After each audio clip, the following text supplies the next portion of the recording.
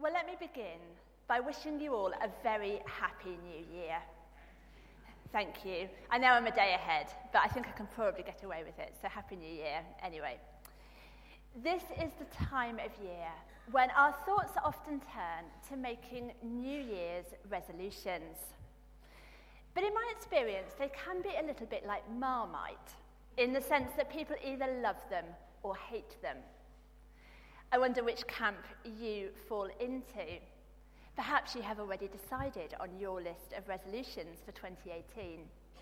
I wonder if there is any similarity to ones that I have attempted over the years, usually involving things such as eating more healthily, exercising more, losing weight, those sorts of things.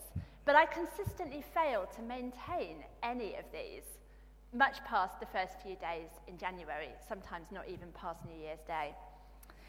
Perhaps some of you do better, but I'm sure there are others among us who really have no time for New Year's resolutions at all.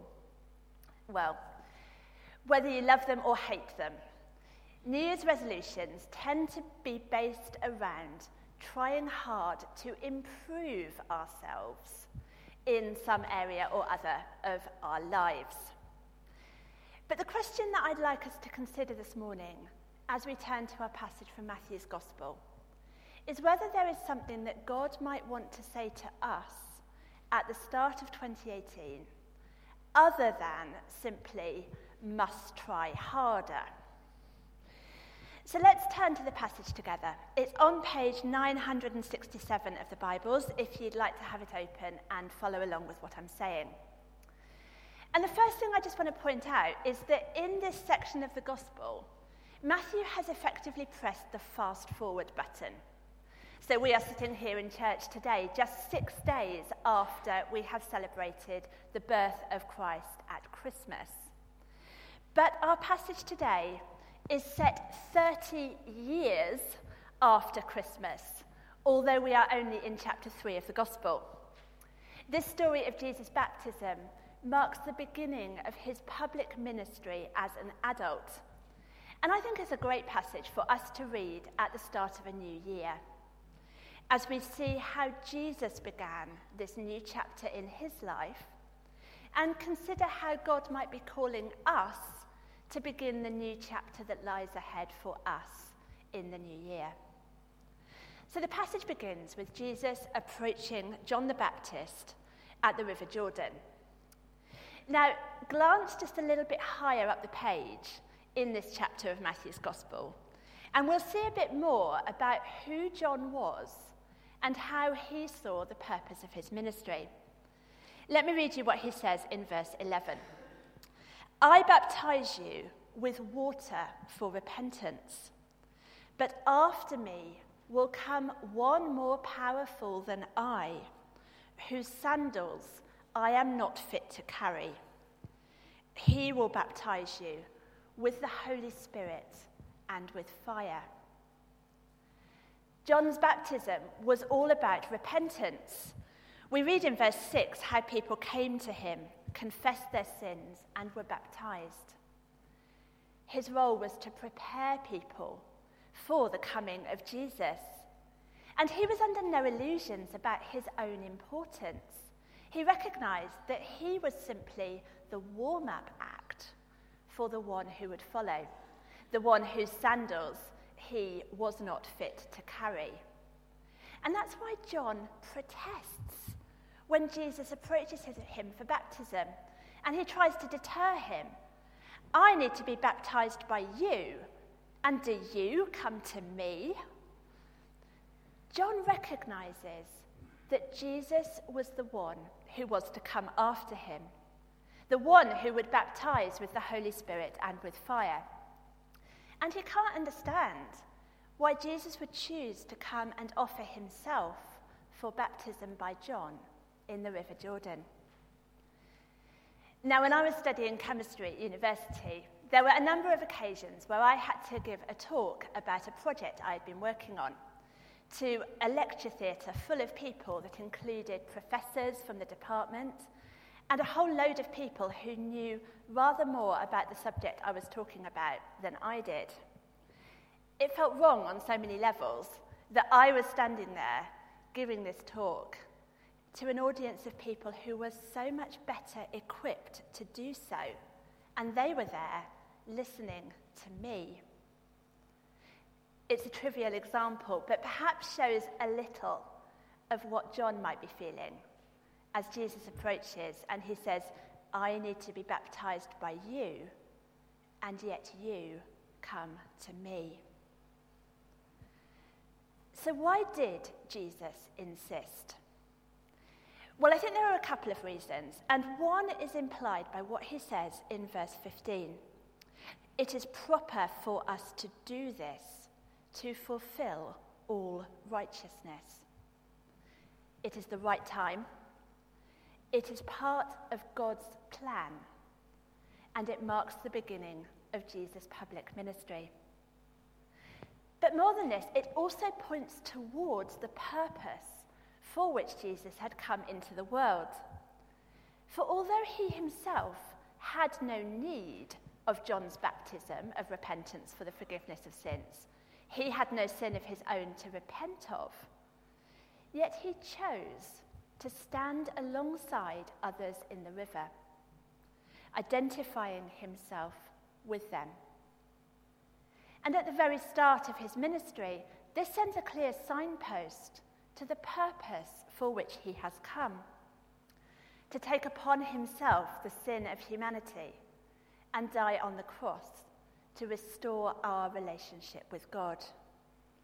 Paul puts it like this in Philippians 2. Christ Jesus, being in very nature God, did not consider equality with God something to be grasped, but made himself nothing, taking the very nature of a servant, being made in human likeness. And being found in appearance as a man, he humbled himself and became obedient to death, even death on a cross. So we've seen so far that Jesus chooses to submit to John's baptism, identifying himself with the people and pointing towards the purpose for which he has come. But let's move on now to look at the second scene in the story and consider what actually happens when Jesus is baptized. It must have been quite a moment to behold, don't you think? When Jesus came up out of the water and the Holy Spirit descended on him like a dove. In addition, God himself speaks from heaven, confirming Jesus' identity as his son and speaking words of love and affirmation. This is my son, whom I love. With him I am well pleased. Did you notice how all three members of the Trinity are present? We have God the Father speaking from heaven, Jesus being baptized, and the Holy Spirit descending like a dove. Father, Son, and Spirit all involved at this key moment as the new chapter in Jesus' life and ministry begins. Now, you probably know we don't often preach on the Trinity here in church, despite being sat here in Holy Trinity Church. And I think there's at least one good reason for that, which is that it is not entirely straightforward to understand once you try and unpack it. But since this is one of the few occasions in Scripture when we see Father, Son, and Spirit coming together in this sort of way, I think it's worth spending a little time this morning to consider what we can learn about the relationships between the members of the Trinity from this passage. Now, let me just be clear what I'm talking about to start with. Essentially, what Christians mean by the idea of the Trinity is that we believe in one God in three persons, Father, Son, and Spirit. This is not to say that there are three gods, or that God takes different shapes on different occasions, but rather our one God has three persons who know and love one another. And Matthew gives us a glimpse into the heart of God here as we see the relationships of love at work between the three members of the Trinity. Father, Son, and Spirit love one another and seek to glorify one another. C.S. Lewis, in his book Mere Christianity, puts it like this: in Christianity, God is not a static thing, but a dynamic, pulsating activity, a life, almost a kind of drama, almost, if you will not think me irreverent, a kind of dance. Now, I love the idea of a dance to represent the relationships of love between Father, Son, and Spirit. It's an idea that Tim Keller picks up on and develops in his book, King's Cross. If you're interested in finding out more, there's, I think, one copy of this on the bookstall, but we could get some more. And in this dance, Father, Son, and Spirit are each centred on the others, loving and serving one another. Each is characterised by self-giving love. None insist that the others revolve around themselves, but each voluntarily circles and orbits around the others. There is nothing self-centred about the relationships of love within the dance of the Trinity.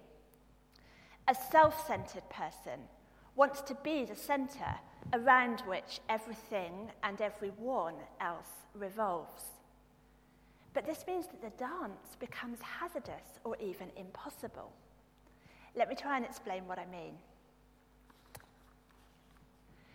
During the autumn, I loved watching Strictly Come Dancing on a Saturday night, week by week, and I expect many of you did too. One of the highlights for me came a few weeks before the end of the season, where the 7 couples that remained in the competition all took to the dance floor together to compete in a special round of competition called the Paso Doble-thon. Now, if you don't know what I'm talking about and haven't seen the series, let me explain. The Paso Doble is one of the standard dances in the competition. It's a really flashy, showy, fun dance based on a Spanish bullfight. And in the Paso Doble-thon, all 7 couples took to the dance floor together to dance their own choreography to the same piece of music at the same time.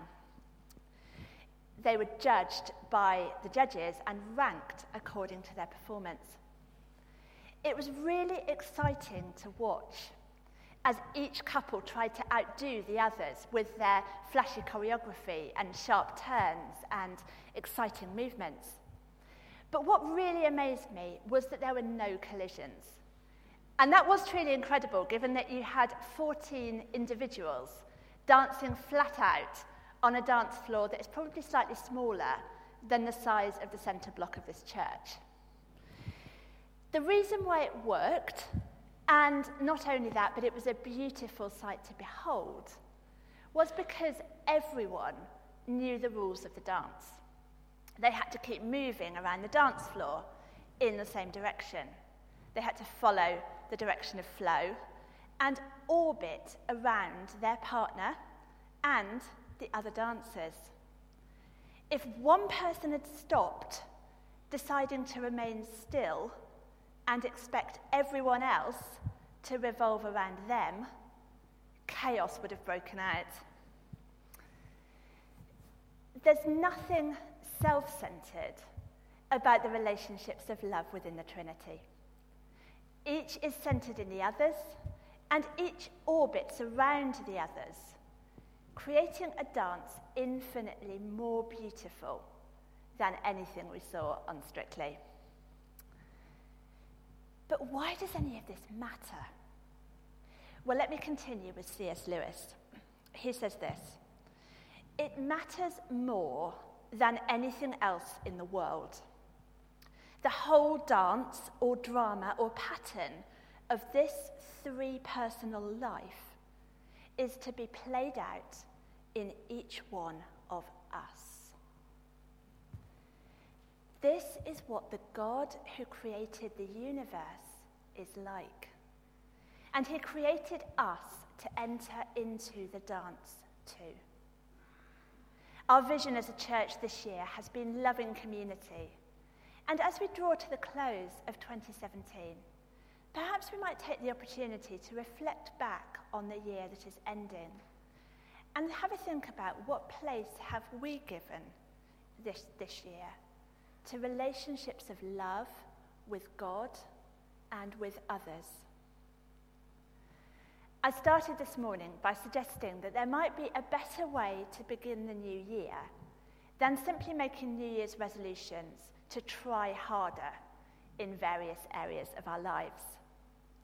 Instead, I'd like to leave us with some thoughts to reflect on at the start of this year, as we consider what it might look like for us to enter more fully into this dance of love with God in the year to come.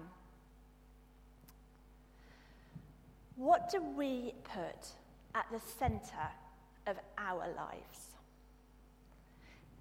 At various different times and for various good reasons, it may perhaps be that we centre our lives around our families, our jobs, our friends, or our own needs. But what would it look like this year to put God more firmly at the centre and allow our relationship with him to take centre stage in the dance? And how do we approach our relationships with others, at home, at church, at work, or elsewhere? Do we, consciously or not, place ourselves in the centre and try and get everybody else to orbit around us?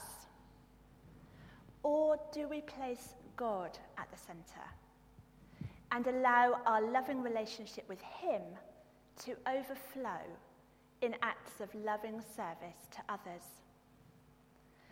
I'd like to finish by reading some words from Tim Keller's book, King's Cross, where he attempts to put into words the invitation that God holds out to each one of us, whether we have been a Christian for many years or are just beginning to explore the idea of faith. As I read these words, listen for what God might want to say to you as we begin the new chapter of 2018 tomorrow.